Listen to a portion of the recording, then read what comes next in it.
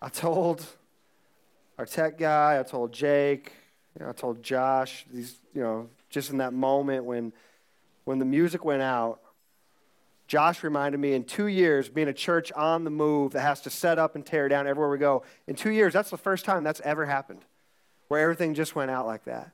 Which, once again, that's God's hand on this church, that blessing. But even in that moment, I told Nevin, who was, you kind of saw him scrambling back here. He's one of our tech guys, one of our main tech guys, does so much for us in that area. But I told him, I said, I think that was one of the greatest blessings for us. I think too easy, it's too easy and too often we just fall into a routine. And sometimes God just wants to break that off of us and say there should be nothing that's routine about worshiping me. Every time you come into his presence, it shouldn't feel like a routine. It shouldn't feel easy. It shouldn't feel like the same old thing. And I really believe that was just him coming in that moment and saying, no. I want to interrupt this place. I want to interrupt what you thought was going to happen here today, and I'm going to do something different. I really believe he's got something different for us today. There was already moments of freedom even before the service started. We had moments of prayer happening where there's just things being broken off of people, being broken off their lives. And that's my prayer for today, that he would just come in and interrupt everything that we thought needed to happen, that we wanted to try to plan, that we wanted to try to do, that we wanted to try to bring into this space today, and that it would just all be from him. So we've been in this series called Sow, Sit, Wait, and Reap. And it's a hard concept unless you're a farmer. But for us, we think if you're sowing seed, you want the harvest. You're sowing seed, you want the harvest right away. When God tells us to sow, when he tells us to sow a seed, whether it's with our wealth or with our words, we want to see the results right away. You can sow with your wealth and your words. He calls us to do that. He calls us to sow seed with the provision he's given us. Everything comes from him. He's the creator of all things. So it doesn't matter what job you have, just so you know, it's not, we think in these terms too often. We think, it's my money. I can do with it what I want. No. He's the provider. He's given you breath. Everything is his.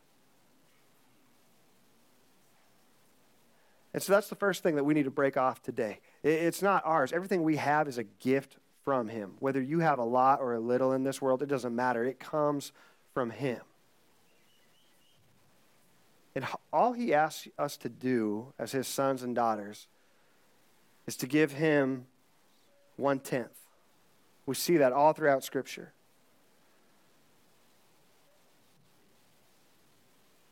And that's one of the hardest things for us as believers today to get past. So, no, it's mine. I earned it. I did the work. And God doesn't need our money. He wants us to walk in freedom. And so when we begin to sow seed and we begin to give it away like he's commanded us to, it's not because he needs our money. It's because he wants to break the world off of us. We keep holding on and grasping to it, and the world becomes an idol. The wealth becomes an idol. Everything in it, we keep chasing after more because that's what we see. But when we begin to give, when we begin to sow seed, it breaks the power the world has over us. That's why we give. That's why we sow seed. The words he gives us, sometimes he gives you a word. Some of you in here, you know, he's given you a word. You felt the prompting of the Holy Spirit in your life to give a word to somebody. And what you did was you stuffed that word down and you said, no, I don't want to give that word. Because if I give that word, if I say that thing to this person, it might hurt their feelings. It might offend them. Because we live in an easily offended world. Everybody's offended by something. Everybody's a victim nowadays. Everybody wants to be a victim. Everybody wants to be offended. Everybody's looking to be offended. As believers, we have to be unoffendable. And we can't be fearful of being offensive. Jesus said, blessed are the peacemakers, not the peacekeepers. We talk about this verse a lot. We think we're just supposed to keep the peace because that's what Jesus said. No. That's never what he said. You're a peacemaker. And that means sometimes you got to go and make something happen. You got to go and sow the seed. Give the word that he's given you to give to somebody because you've seen what's going on. You know what they're in. You know the darkness that is swallowing them up. And sometimes they can't see it until somebody sows the seed of the word and brings light and brings revelation into that moment. But we're afraid because in the moment we know this might hurt their feelings, this might tick them off, this might make them really angry. They may not like me after I sow this seed, after I give them this word. And we just think, no, Jesus just wants me to be a peacekeeper. He just wants me to stay quiet. No. He never said stay quiet. No. Go and make disciples. Be a peacemaker. It's a difficult thing to sow those seeds. I know there's words that he's given me to give people in my life, and some of them I've held on to recently. I've said, no, that's going to be offensive. That's going to be hurtful. That's going to be harmful. It won't be good right away, but it'll be good in the long run. That's what a farmer knows. When a farmer sows seed, it's not going to come right up. When a farmer sows seed, it's not going to be a harvest in 24 hours. You're going to have to wait on the harvest. It might be rough. It might be a little difficult. It might be hard for a month. It might be hard for years after you sow that seed, after you give that word that God's given you to give. And so that fear gets inside of you and you say, no, it's not worth it. But let me tell you something. If you would sow that seed, there's going to be a harvest coming. You don't know when, you don't know where, but all he says is just wait and watch me work. Sow the seed and be obedient and give the words I've given you to give. We're his hands and feet. We're the body. Sometimes we just think we can just kind of sit back and God's got this. He's got everything. I don't really need to do anything. No. He's called us to be active in the kingdom. He's given us spiritual authority to carry through this world. In fact, he's given us the keys. And as we continue to walk in our spiritual authority, we continue to gain keys, and he gives us the keys to freedom for people. There's keys he's given you already in your life that he has used you to help bring freedom in somebody else's life. For me, I talk about my story pretty often here, but I'll share it again. There were moments in my life that I thought I would never get free truly from the corner of darkness in my heart that I had hidden from the world, that I had hidden from my friends at church, from my community. There were moments in my life that I thought, I will never walk in freedom from this. But as I continued to follow him and I continued to learn and grow and the Holy Spirit continued to do a work in me, he showed me that there was real freedom to walk in that area. He showed me the keys to freedom in that area of sexual immorality in my life that I thought, I can't break this off of my life. I'll never get free from this. This is an addiction. And as I found those keys, as he showed me what they were, he's used me to share those keys with others. And he's shown me that the keys to addiction, they really all come back to the same place. They all come back to a place of hurt. We've been hurt, and so we try to cope with our sin. We try to cope with our pain through what the world offers. And it leads us into addiction. Doesn't matter if it's sex, drugs, whatever it is. It doesn't matter. It's all coming back to the same thing. We're just trying to cope with the pain that this world causes. But he's given us the keys to freedom, and he's called us to share those keys with others, to sow that seed, to give those words, and to trust that when you sow the seed, he's going to make the growth happen.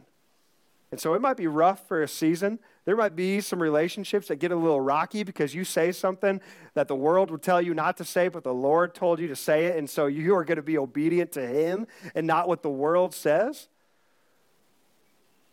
But eventually there'll come a day when you're going to look back and you're going to see how that seed has grown. And in fact, those people that you're sowing the seed into, they might even look back and they might even come back to you someday and say, hey, I hated you in the moment, but that word you gave me, it's brought more freedom in my life than I ever thought possible. I didn't know that I could experience this kind of freedom. He wants to set people free today. 2 Kings 6. 2 Kings 6, verse 24. We're going back to the Old Testament here. Sometime later, however, King Ben-Hadad of Aram mustered his entire army and besieged Samaria. As a result, there was a great famine in the city. The siege lasted so long that a donkey's head sold for 80 pieces of silver and a cup of dove's dung sold for 5 pieces of silver. This is what people were eating. This is how bad this famine was. You had to pay 80 pieces of silver for a donkey's head. I mean, just think about the human head. There's not a lot of meat on there, right? There's not. This is how desperate they were. They're eating dove dung. That's not a delicacy in any country, all right? That's just dung anywhere you go. And you had to pay 5 pieces of silver for that. One day as the king of Israel was walking along the wall of the city, a woman called to him, "Please help me, my lord the king." He answered, "If the Lord doesn't help you, what can I do?" If the Lord doesn't help you, what can I do? This king was in a hopeless place. He didn't see any hope. If the Lord's not helping us, what can I do? I have neither food from the threshing floor nor wine from the press to give you. But then the king asked, "What is the matter?" She replied, "This woman said to me, 'Come on, let's eat your son today. Then we will eat my son tomorrow.'" This is one of the saddest stories. There's a lot of sad stories, but this is one of the saddest. So we cooked my son and ate him. Then the next day I said to her, "Kill your son so we can eat him." But she has hidden her son. When the king heard this, he tore his clothes in despair. This is one of the darkest moments for things to get this bad that you're that desperate. We can't even imagine that kind of darkness. But I want us to sit in this place for a moment. To put yourself in that situation. There's nothing to eat. There's nothing to survive on. This is what it's come to kill your own flesh and blood to eat. The king, he tore his clothes in despair. And as the king walked along the wall, the people could see that he was wearing burlap under his robe next to his skin. "May God strike me and even kill me if I don't separate Elisha's head from his shoulders this very day," the king vowed. Elisha was a prophet of the Lord. When things are bad, what do? We want to blame somebody, right? When things aren't going the way we thought they would, we want to find somebody to put the blame on. The closest thing to God was this prophet, Elisha. This guy was mad at God. He was mad for the situation his people, his family, the city was in. And he's angry at God, and so he wants to hurt God. So he wants to go after his prophet. He wants to separate Elisha's head from his shoulders this very day. Elisha was sitting in his house with the elders of Israel when the king sent a messenger to summon him. But before the messenger arrived, Elisha said to the elders, once again, he's a prophet. He knows what's coming. The Lord's told him, "A murderer has sent a man to cut off my head. When he arrives, shut the door and keep him out. We will soon hear his master's steps following him." While Elisha was still saying this, the messenger arrived. And the king said, "All this misery is from the Lord. Why should I wait for the Lord any longer?" All this misery is from the Lord. Why should I wait for the Lord any longer? There's people here today, that's where you're at. Everything going wrong. Everything in your life not looking the way that you wanted it to. Everything not lining up how you thought it was going to. You're just waiting, and you're looking at the misery that you are surrounded in. And you're saying, what good is it to worship God? He hasn't delivered on this. He hasn't come through here. He hasn't done what I thought he was going to do. You're in the waiting season. Some of you, you've sown seeds in your life. And in the waiting, you've grown discouraged. You're ready to quit. You're ready to be done. You're ready to turn your back on him, to blame him for everything that's happened.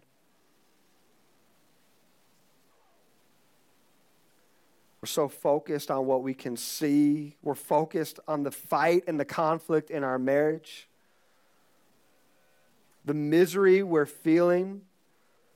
We're beginning to believe the lies from Satan that this misery comes from the Lord and that following his word isn't worth it anymore. That the girl from your office who gives you attention, or that old boyfriend, that old flame on Facebook who keeps liking your pictures and messaging you, that they're the answer to your misery that you're in this relationship right here, right now. There's somebody in here that needed that word today. They are the relief that you need. You've come to believe that lie from the enemy. They're the answer to your problems. We keep believing the enemy's lies and what he tries to offer us in this world, and we keep blaming God when we should be worshiping him. Why should we wait on the Lord any longer when we can take things into our own hands? That's what we want to do. When we feel the misery, when we feel the darkness surrounding and the doubt creeping in, we say, no, I'm not going to wait on the Lord anymore. I'm going to do what I want to do, and I'm going to do what I think is going to make things right and what's going to make me feel better.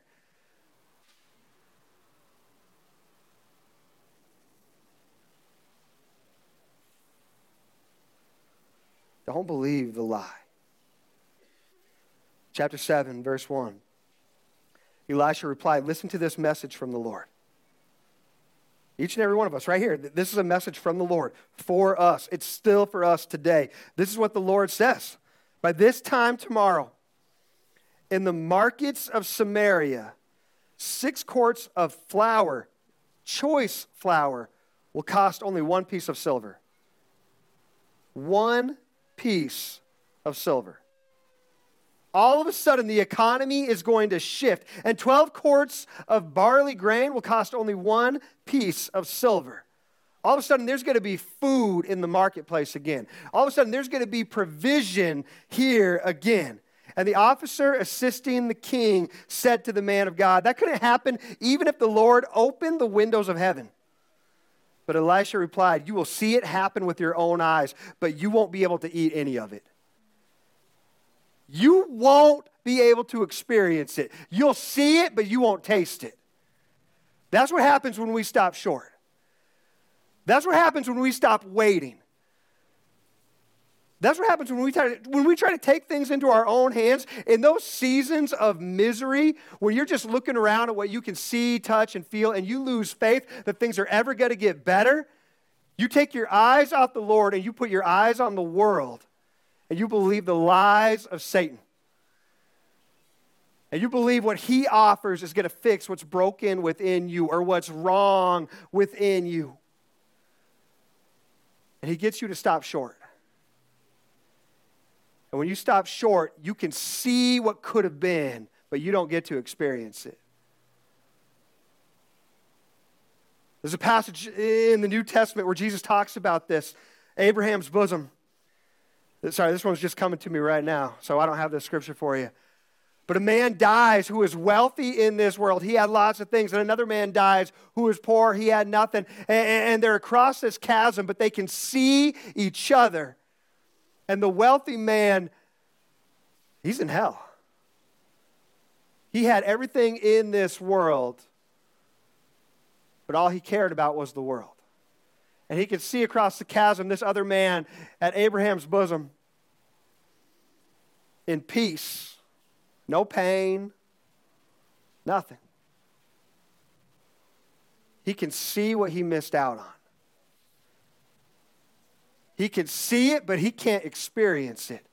That's what happens when we stop short.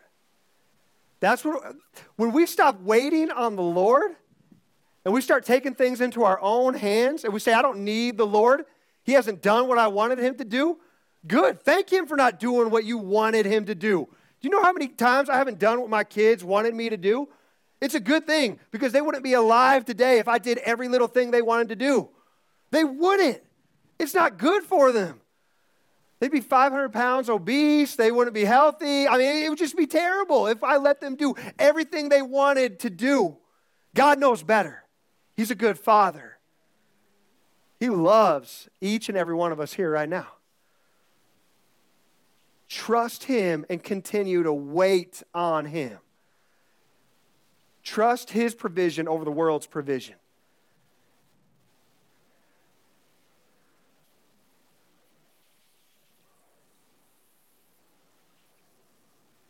John 20, verse 29 says this. This after Jesus rose from the grave. And there's one disciple. He gets a bad rap, but, there's a reason. Doubting Thomas. Thomas had to see it for himself. After he saw Jesus for himself and he touched his wounds, Jesus told him, you believe because you have seen me. Blessed are those who believe without seeing me. There's a blessing for those who continue to wait, who continue to go forward in faith, who do not doubt. And it's okay. It's okay to struggle. It's okay to have doubts, but don't live in your doubts. Don't let your doubts control you. Walk in faith and continue to wait on him. Because he's a good father and he always delivers. There's too many times that we applaud skepticism. We applaud the doubters in our world, the scoffers. They get clout on social media. They get recognition. They get fame for being jaded, for bringing doubt to God's word. There's theologians and pastors out there that continue to dissect and tear apart God's word right now. And they want you to doubt sections and parts and certain areas of it. Let me tell you something. His word is perfect. Don't let the doubters get a foothold in your life.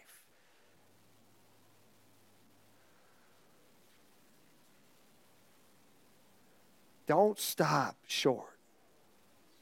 The devil loves this season when we begin to doubt because he knows doubt is the first step to quitting. When things get hard, things get busy, things get miserable, things get scary, things get out of control, it feels like everything's crashing in around you. When the doubts are creeping in and you're beginning to ask yourself, is God really going to do it? Is he really going to provide? Is he really going to come through? Does he love me? Does he care? Does he hear me? Does he see me in this season? Draw near to God and he will draw near to you. The more the enemy tries to whisper doubts to you, the more we need to lean in and draw near to him. You sowed, you've sat, you've waited, and you've waited, and you've waited, and you've waited, and now you're ready to quit, but don't stop waiting. Start worshiping. Worship while you wait. Praise his name. Write down every victory he's given you. That's what I have to do in this season. These last 2 weeks, there's been a lot of moments. I've got a lot of doubts and a lot of fear creeping in about what's going to happen in the future. I don't know how he's going to do it, but I believe he's going to do it. And all I can do is worship because worship rewires everything within me. The world wants me to doubt, but worship rewires me back into alignment with his word. We have to worship while we wait. He's given you worship as a weapon in this season. Write down every time he's delivered you and worship him for it. Be thankful for it. Don't forget those moments. That's why we tell you here at Revival, you need a journal. You need a journal so you can go back and you can look at every moment and every time he has delivered you. It'll give you faith to keep going forward in the waiting. Write down those victories and look back on them in these seasons. He's healed and he has brought you out of darkness and into life. Don't forget that. Believe for it again. Don't stop waiting. Start worshiping. 2 Kings 7, verse 3. Now there were 4 men with leprosy sitting at the entrance of the city gates. Why should we sit here waiting to die? They asked each other. We will starve if we stay here, but with the famine in the city, we will starve if we go back there.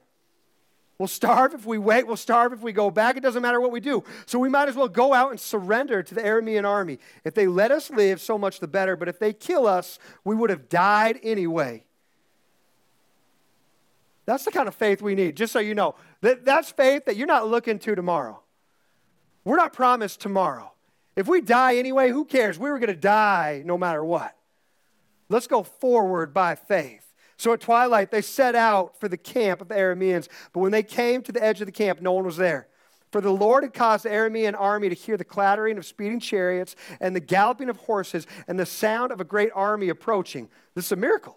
This is the Lord doing this. The king of Israel has hired the Hittites and the Egyptians to attack us, they cried to one another. So they panicked and they ran into the night, abandoning their tents, horses, donkeys, and everything else as they fled for their lives.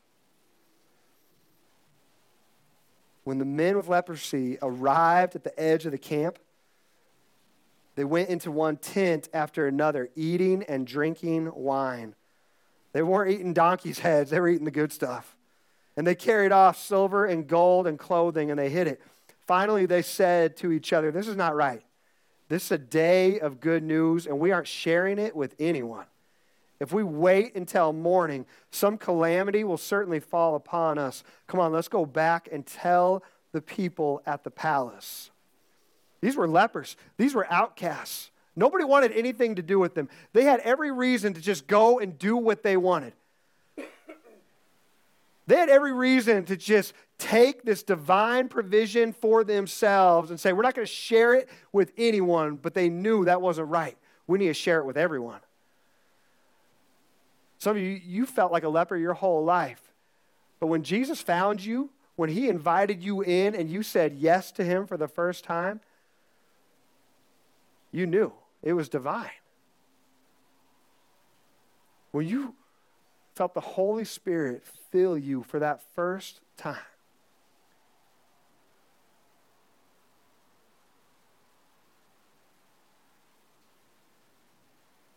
did you want to just hold it to yourself, or did you want to share it with everyone? I think there's moments we just keep holding it in to ourselves, and we're like these lepers, and we're sitting at the camp, and we've been given everything, and we tell nobody. He's given us the keys to the kingdom. He's given us freedom. He's given us spiritual authority. And we just hide out by ourselves and we tell nobody. Share it with everyone. So they went back to the city and they told the gatekeepers what had happened. We went out to the Aramean camp, they said, and no one was there. The horses and donkeys were tethered and the tents were all in order, but there wasn't a single person around. Then the gatekeeper shouted the news to the people in the palace. The king got out of bed in the middle of the night and told his officers, I know what has happened. The Arameans know we are starving, so they have left their camp and have hidden in the fields. They are expecting us to leave the city, and then they will take us alive and capture the city. One of his officers replied, we better send out scouts to check into this. Let them take 5 of the remaining horses. If something happens to them, it'll be no worse than if they stay here and die with the rest of us. So 2 chariots with horses were prepared, and the king sent scouts to see what had happened to the Aramean army. They went all the way to the Jordan River, following the trail of clothing and equipment the Arameans had thrown away in their mad rush to escape. The scouts returned and told the king about it. Then the people of Samaria, they rushed out and plundered the Aramean camp. So it was true. 6 quarts of choice flour were sold that day for 1 piece of silver. And 12 quarts of barley grain were sold for 1 piece of silver, just as the Lord had promised. The king appointed his officer to control the traffic at the gate. But he was knocked down and trampled to death as the people rushed out. There's no reward for doubt.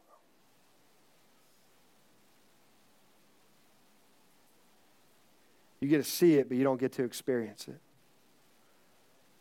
So everything happened exactly as the man of God had predicted when the king came to his house. The man of God had said to the king, by this time tomorrow in the markets of Samaria, 6 quarts of choice flour will cost 1 piece of silver, and 12 quarts of barley grain will cost 1 piece of silver. The king's officer had replied, that couldn't happen even if the Lord opened the windows of heaven. And the man of God had said, you will see it happen with your own eyes, but you won't be able to eat any of it. And so it was, for the people trampled him to death at the gate.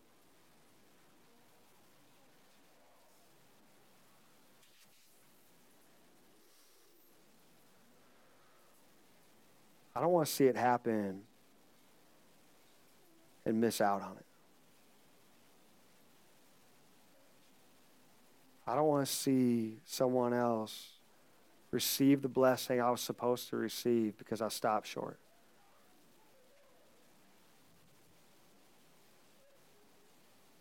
I don't want to see our church stop short and miss out on what God wanted to do. I don't want to be those women that were so desperate for a meal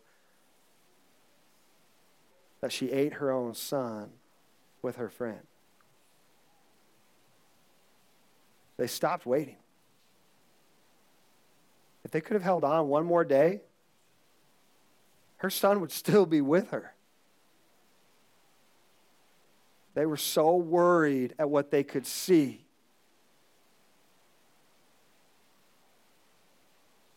They were so worried. They kept their eyes on their lack of provision, and they took their eyes off the provider. Don't stop waiting.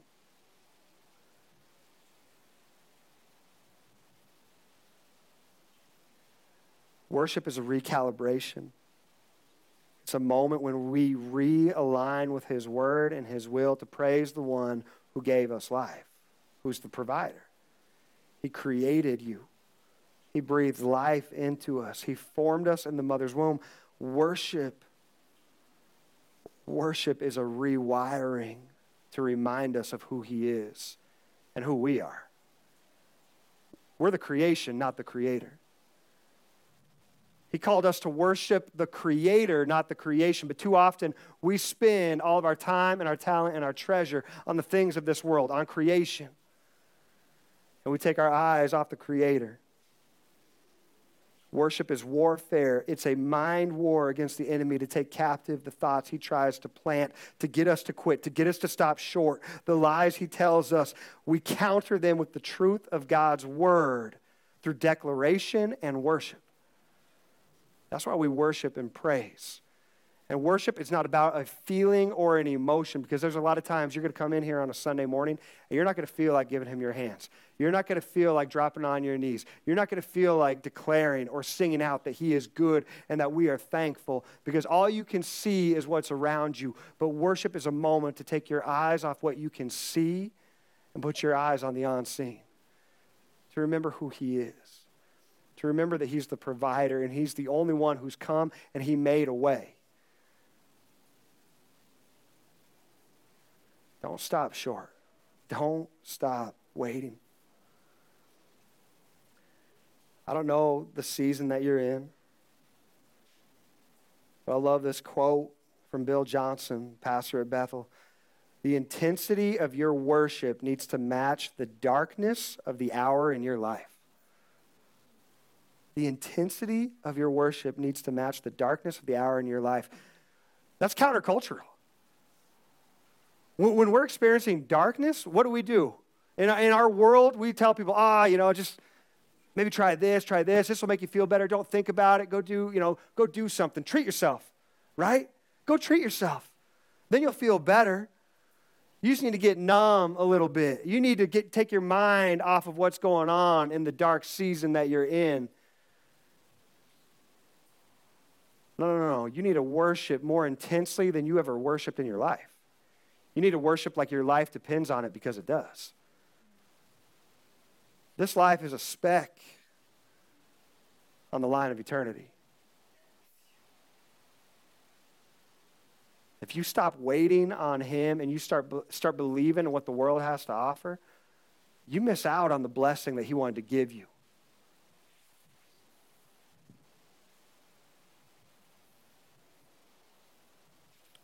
Worship team, I'm going to invite you guys up as we close out here.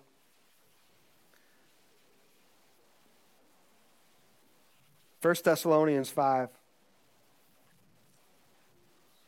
verse 16.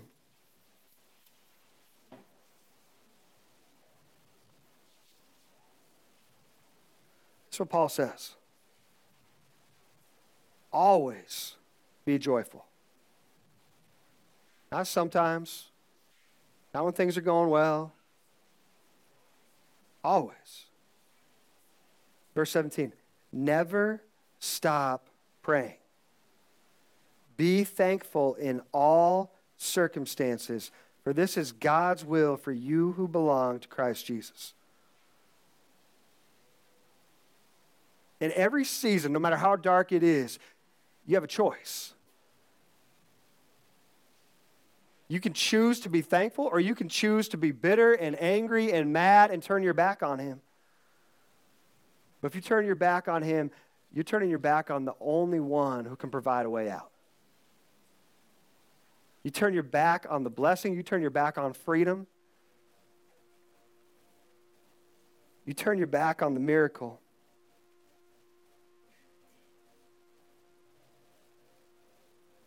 Verse 19, do not stifle the Holy Spirit. Do not scoff at prophecies. This is for doubters, right?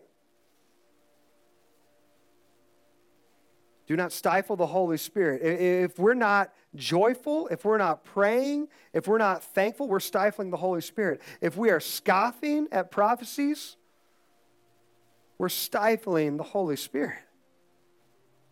If the Holy Spirit seems quiet in your life, ask him, where have I scoffed? Where have I doubted?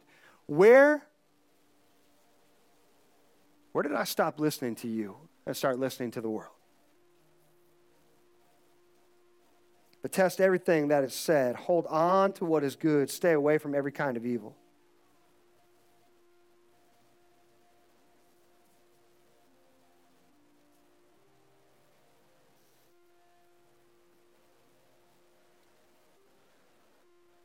Don't quench the Holy Spirit. That's a word for quenching the fire. A fire needs fuel. When the fire dies down, it's because the logs have burned out. You have to add another log. When we worship and we give thanks instead of grumbling and complaining and being bitter about a difficulty or a dark season, when we choose to worship in those moments, we are feeding the fire. We're throwing logs on the fire. We're going to throw some logs on the fire right here. There's some freedom that's going to happen for people today. And if you need prayer, if you need to repent, if you need to confess, come find me, come find one of our pastors, come find somebody on our prayer team over here in one of these green spaces. Throw some logs on the fire today. Worship and praise and give thanks. Choose to worship him.